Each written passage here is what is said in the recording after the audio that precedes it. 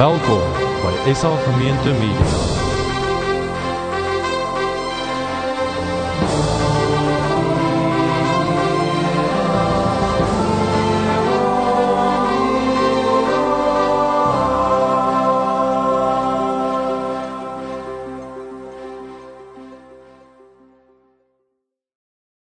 Daar sou die meeste van julle ken daardie musiek.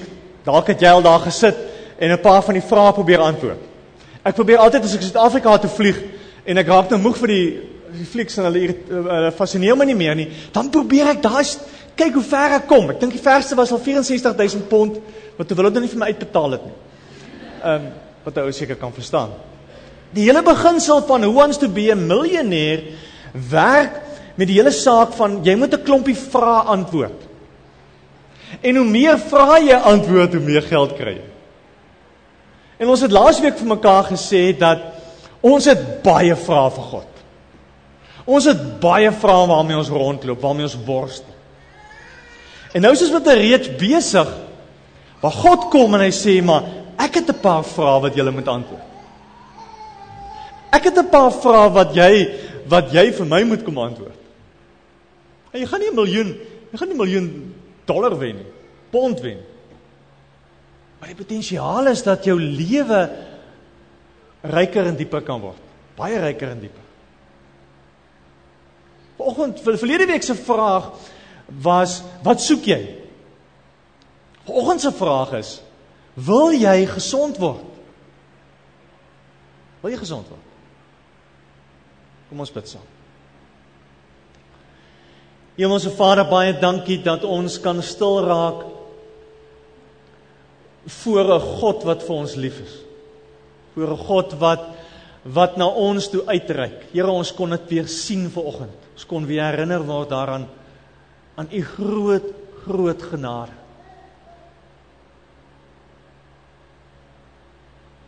Here Jesus, en ons weet daar's in ons harte en ons gemoedere soveel vrae, soveel waarmee ons worstel.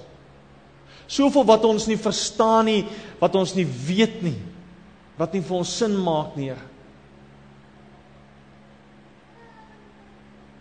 En ons moet eerlik wees as ons sê, Here, dat hierdie goed soms maak dat ons aan u begin twyfel.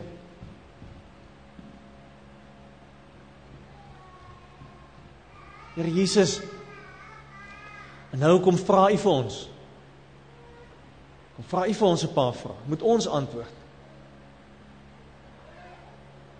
Nou kom daag u ons uit, Here. Here, moenie ophou nie. Hou aan daarmee. Hou aan daarmee. Om u naam ontwil. Amen.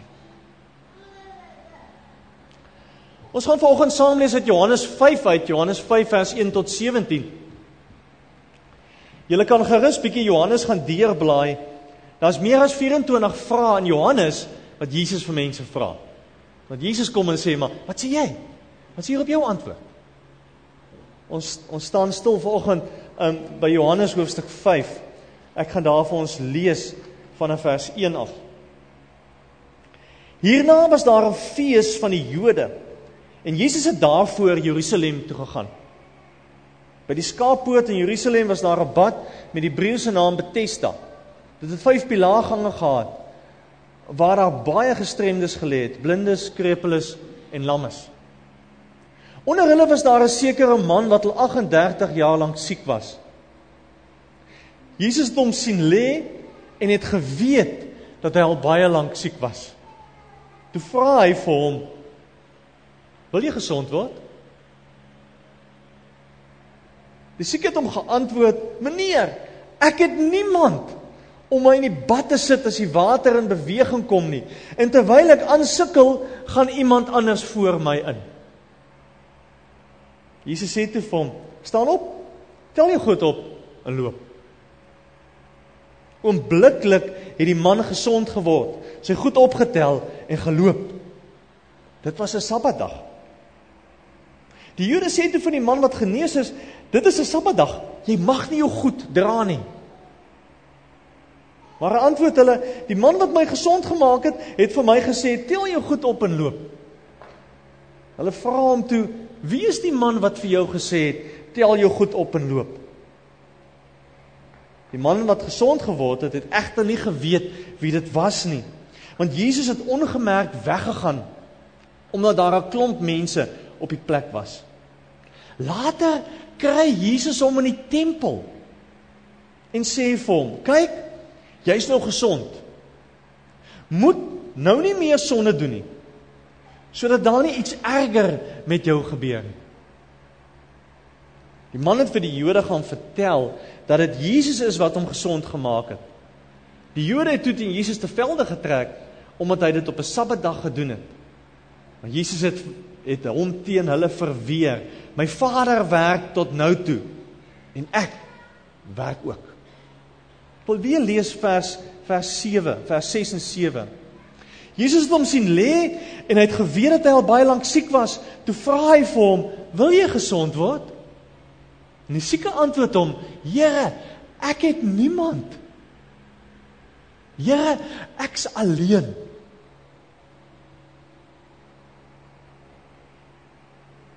Vir jou vanoggend die vraag vra, wil jy gesond word?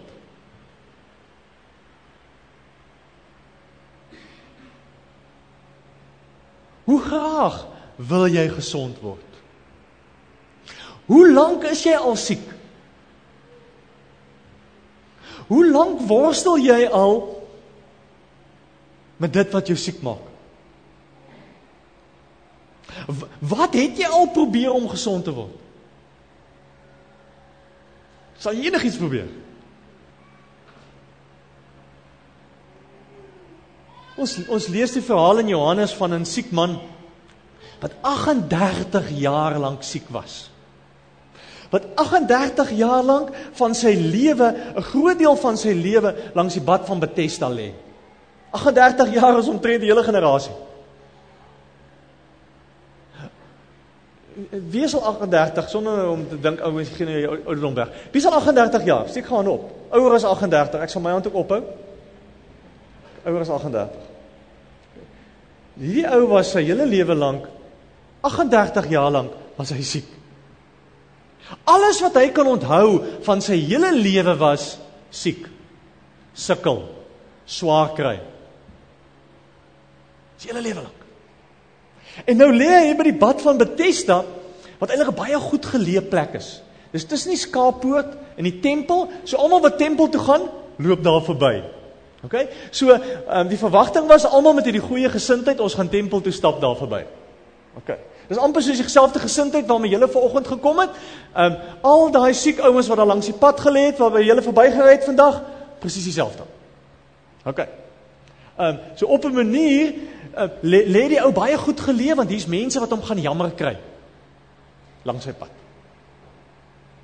En die storie was dat die water van die bad geroer word deur 'n engel. Die ouens het allerlei verklaringe daarvoor dat dit miskien minerale water is wat opborrel of wat ook al. Daar was 'n storie dat die engel roer die water en die ou wat eerste in die water is, word gesond. En mense het regtig gesond geword. So presies hoe dit gewerk het, weet ons nie. Dat daar wonderwerke plaasgevind het, dit weet ons. Maar dis nie die vraag nie. Die vraag is, op watter punt hou jy op glo dat jy gaan beter raak? Na 1 jaar? Na 2 jaar? Na 3 jaar? Hier is 'n hele paar van julle wat hierdie week en verlede week in 'n tentjie daar by Homelden gewag het. Vir 'n paar uur. Om in te kom. En op 'n manier was dit maar so 'n fraksie van wat wees.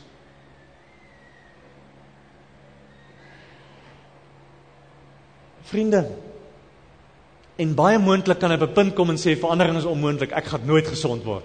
Dis wat hy amper sê, ek het niemand. Ek het nie 'n kans om gesond te word. Ek lê nou maar hier. Ek is vasgevang in die situasie waar ek is. Onthou mooi, vir ons is siek wees anders. Ons is miskien nie fisies siek, maar daar's ander goed wat ons vashou. Daar's ander goed wat ons terughou. En dit is baie moontlik dat jy met daai selfde frustrasie in jou lewe sit, van, ek raak nie beter nie. Ek kry nie oorwinning oor hierdie ding nie. Ek sukkel nou al 38 jaar lank met dieselfde goed in my lewe. En die ergste van alles, dalk is dit jou gebed, as jy vanoggend vir die Here sê, maar, Here, ek is alleen. Ek sit vasgevang, Here. Ek het niemand nie. Dit is niks, so sleg, om ons alleen te wees nie. Niks so sleg. En op 'n manier verstaan ons dit. Want op 'n sekere vlak het ons dit ervaar, wat dit beteken om alleen te wees.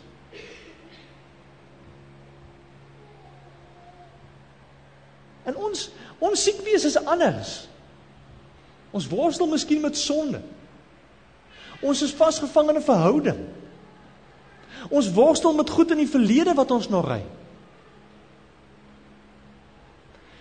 Julle weet hoe werk sirkus olifante. As 'n olifantjie baie klein is, dan slaan hulle net so houtpen in die grond. Maak hy hom ketting om sy been vas en slaan so houtpen in die grond. En dan staan my 'n klein olifantjie en hy ruk en ruk en ruk en ruk, tot op 'n punt agterkom, ek kan nie wegkom van hierdie ding af nie. En dan word hy groot en dan staan hierdie massiewe olifant met hierdie klein houtpennetjie in die grond, omdat hulle vasgevang is met die idee van ek kan nie wegkom nie. Weet nie of dit is hoe jy voel en jy dink oor goed waarmee jy in jou lewe worstel. Dalk het jy al 'n klomp keer probeer vrykom.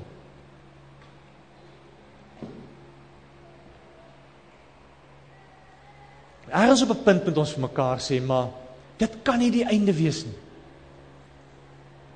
Al is jy doodseker jy's vas, kan nie die einde wees nie. Wat 'n goed in jou lewe het jy al ophou bid oor? Is daar mense vir wie jy nie meer bid nie? Is daar mense van wie jy nie meer oortuig is dat hulle kan verander nie? 'n Broer, 'n suster, 'n pa, ma, kind, waar jy vasgevang sit. Dis moontlik.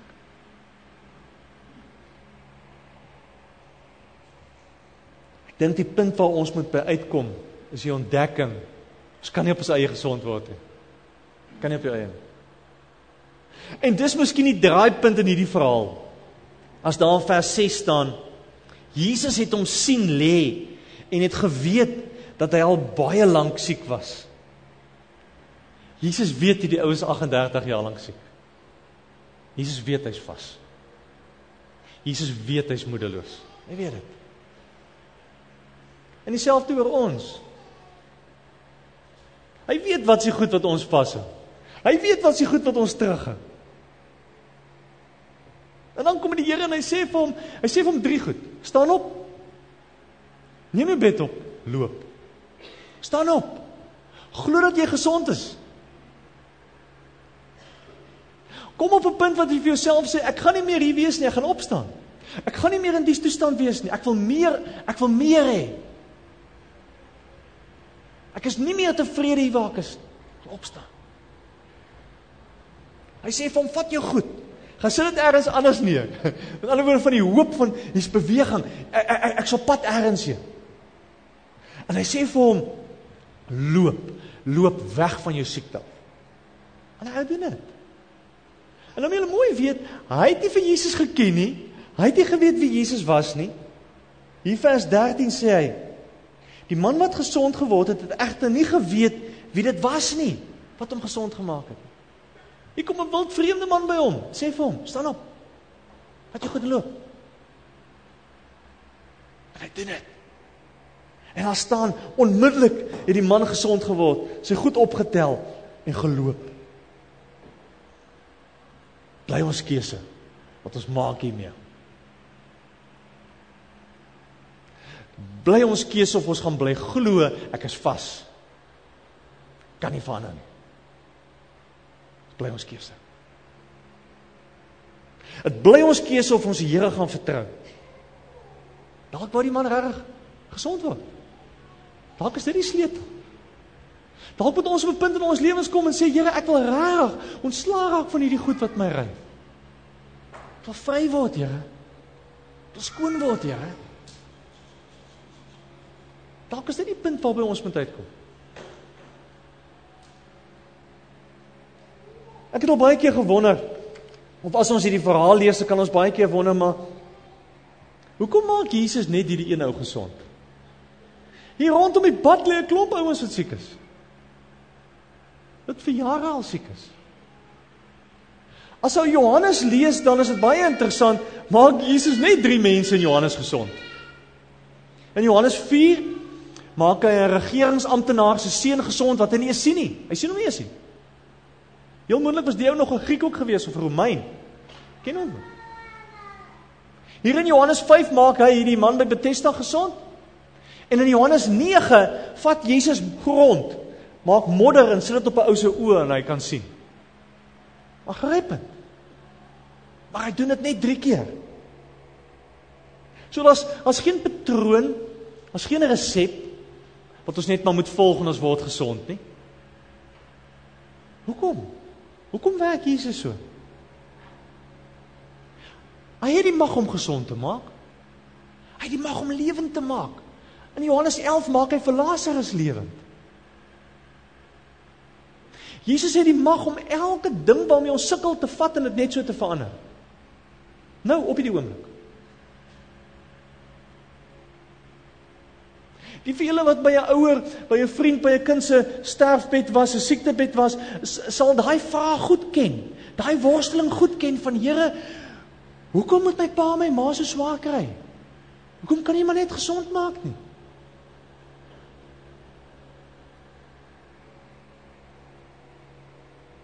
Maar Jesus is in die eerste plek nie 'n towenaar nie. Hy wil nie 'n wonderbewerker wees nie. Hy genees nie al die siekes nie. Hy gee nie vir al die honger mense in die Bybel kos nie. Hy kry nie eens engele om hom te help. Hy roep nie eens die hemelse leeskare in om hom van die kruis af te bevry nie, gaan self dood. Hoekom? Ons geloof kom ons baie makliker gewees het. As Jesus maar net hierdie wonderwerke wil doen, sal ons mos glo. Dalk is daar 'n ander rede hoekom hy hierdie man gesond maak. En dalk in die tweede helfte van hierdie verhaal hou miskien daai sleutel in, en moet ons dit miskien verstaan. Want Jesus se werk, luister mooi, Jesus se werk is om lewe te gee. Al beteken dit jy moet doodgaan in 'n siekte. Al beteken dit jy moet baie swaar kry. Jesus kom om lewe te gee. Partykeer is dit gesond maak. Partykeer is dit heel maak. Maar dit is definitief elke keer groei en verander. Dis sy plan. Hy sê dit vir ons in vers 21 en vers 24, sê hy, soos die Vader die dooies opwek en lewend maak, so maak die Seun ook lewend wie hy wil. Vers 24, dit verseker ek julle, wie luister na wat ek sê en in hom glo wat my gestuur het die ewige lewe. Hy word nie veroordeel nie, maar het reeds uit die dood na die lewe oorgegaan. Glo in Jesus. Glo in Jesus. Lewe jy klaar. Dis wat hy vers sê. Hy sê 'n bietjie later in die volgende 39 sê hy, julle ondersoek die skrif, omdat julle dink dat julle die ewige lewe daarin kry, en is juis die skrif wat oor my getuig. Tog wil julle na my toe kom, sodat julle lewe kan kry. Jesus sê ek het 'n ander plan. My plan is lewe. En dis so anders as die plan wat die destydse kerkleiers vir 'n Jesus gehad het. Hulle wou gehad het, Jesus moet op 'n sekere manier wees. Hulle wou gehad het, Jesus moet op 'n sekere manier optree. En nou kom Jesus en hy doen iets anders. Hy maak op 'n Sabbatdag 'n ou gesond. Werk mos nie so nie. Amper asof hulle hom wou gesê het, Here, Daar is 6 dae in 'n week waarin jy wonderwerke kan doen. Doen dit dan. Moet dit nie op 'n Sabbatdag doen nie. Here, ek wil graag hê, jy moet vir my hiermee help, op hierdie manier. En dan doen die Here dit nie, en ons is kwaad vir die Here. Dus ek kan nie in die Here glo nie. Wat is dit? Here, ek wil jou baie graag op hierdie manier aanbid, en dan kom ek in 'n kerk, en dan doen hulle dit op 'n ander manier, en Here, dan kan ek nie in jou glo nie.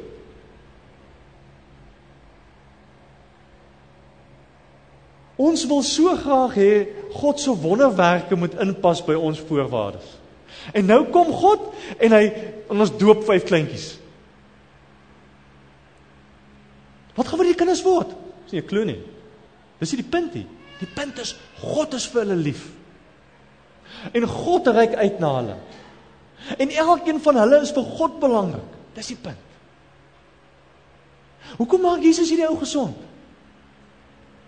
Sodat ons op 'n ander manier kan begin kyk na wie Jesus is. Anders begin raak sien. Begin ontdek, maar hier's iemand wie se boksie anders lyk as die boksie waarin ek hom wil sit. Een keer die storieetjie gehoor, gelees van 'n vrou wat in 'n kerker opgesluit is. En terwyl sy in die kerker opgesluit was, daar was een klein venstertjie amper soos daarbo. Was een klein venstertjie. En terwyl sy in die kerker opgesluit was, sy was swanger gewees, gee sy geboorte aan 'n seentjie. En soos die seentjie groot word, vertel sy vir die seentjie van die lewe daar buite, van groen grasheuwels en bome en velde en riviere en diere. Maar al wat hierdie kind sien is deur 'n skreefvenster, blou lig, grys lig, nag, nou en dan iets wat daar verbyvlieg. Dis sy verwysingsraamwerk van die lewe. En toe ek lees, toe besef ek, maar wele baie keer is dit die prentjie wat ons van God het. Ons het sien hom so 'n skreefie raak. En as hy nie presies in ons skreefie pas nie, hou ek nie van hom nie. God's baie meer as dit. Ons moet ons skreefies vat en dit so langs mekaar kom neersit. Daar's 'n punt in Who Wants to be a Millionaire, wat as jy vas is, dan kan jy die audience ask the audience, wat sê julle? Met ander woorde, wat is die prentjie wat jy het? Sit hom nie langs my prentjie neer. En dan sien ons almal mekaar se prentjies, dan lyk God miskien anders as hoe ons hom wil hê. Groter, beter, meer.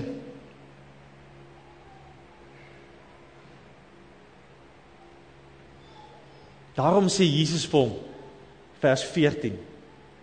Later kry Jesus hom in die tempel en sê hy vir hom, kyk, jy's nou gesond. Moenie nou meer sonde doen, sodat daar nie iets baie erger met jou gebeur.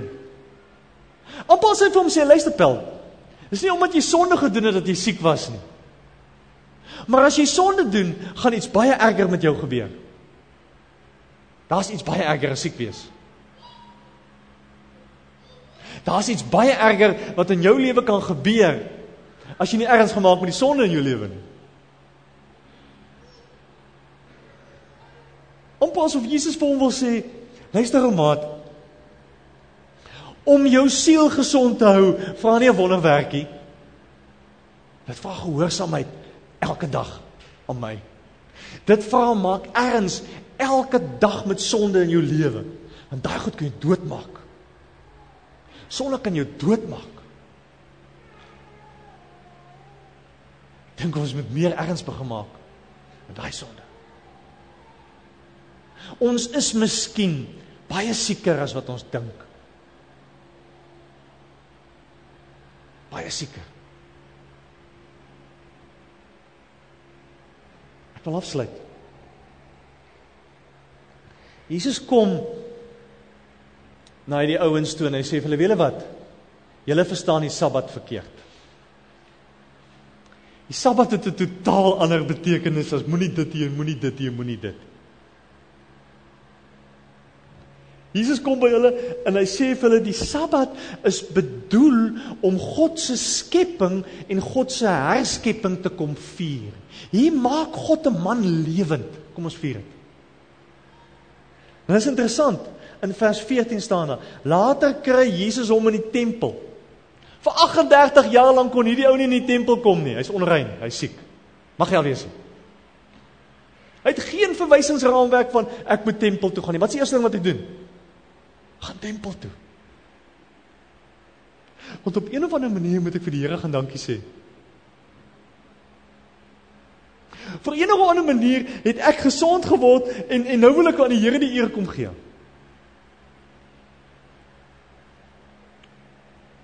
Dis hoekom ons hier is. Wow. Dis hoekom ons gaan sing nou. Omdat ons gesond geword het. Ek hoop dis hoekom jy gekom het. Om aan die Here die eer te kom toebring. Om die Here se naam te kom groot maak. Ons sing nie maar net nie. Ons sit nie maar net en luister na 'n preek nie. Ons gee nie maar net geld nie. Ons dien nie maar net nie. Ons kom sê vir die Here dankie. Dis hoekom ons hier is.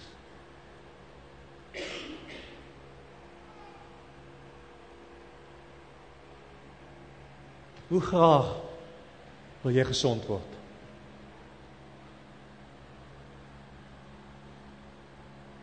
Hoe graag wil jy vry word van 38 jaar se bagasie?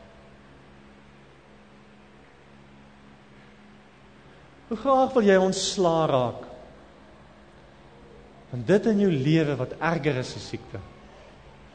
Skuldgevoelens, spyt oor verkeerde keuses wat jy ergens gemaak het. Graag.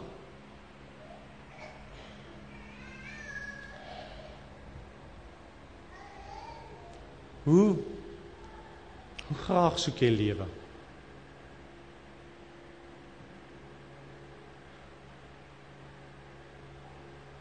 Gaan vir jou uitdaag, sal ons oë toemaak, ons gaan saam bid.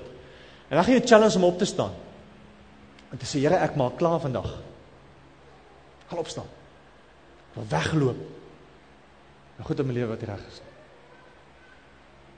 Kom ons maak ons oë toe.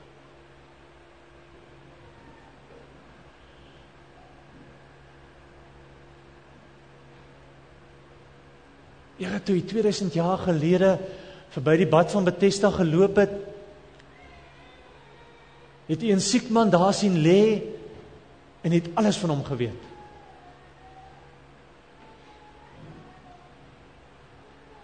En toe u vandag hier instap, toe sien u elkeen van ons raak, Here, en u weet alles van ons.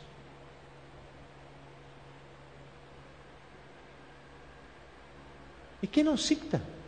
U weet wat se goed wat ons vashou. U weet waarvoor moet ons kom en vergifnis vra, Here? U weet wat die sonde wat ons aanhou doen. U weet wat die skuldgevoelens wat ons al vir jare mee rondloop, Here.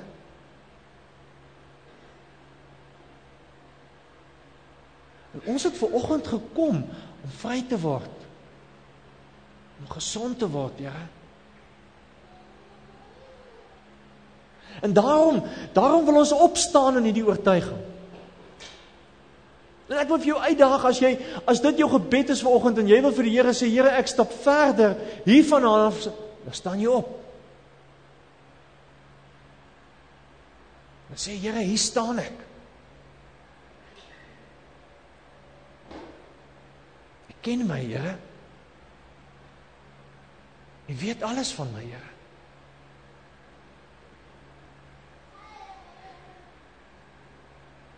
En ek wil kom en vir u kom sê, Here, ja, ek wil gesond word. Ek wil heel word, Here.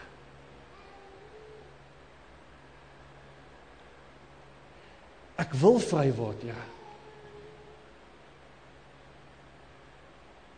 Maak nie saak wat mense dink nie. U sien my hart, Here. En as ons nou vir U gaan kom sing, dan wil ons aan U die eer kom toebring, omdat U vir ons kom vrymaak, kom nuut maak, Here.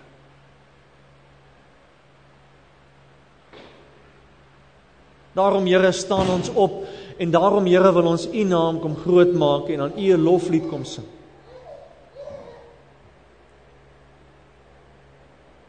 Ons staan, en dan aanbid ons hierdie God, wat vir ons lief is, wat vir ons wil heel maak.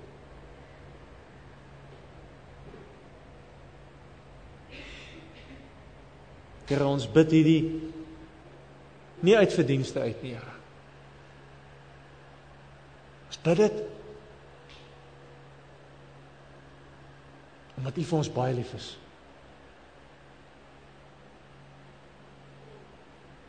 Om U naam ontwil. Amen.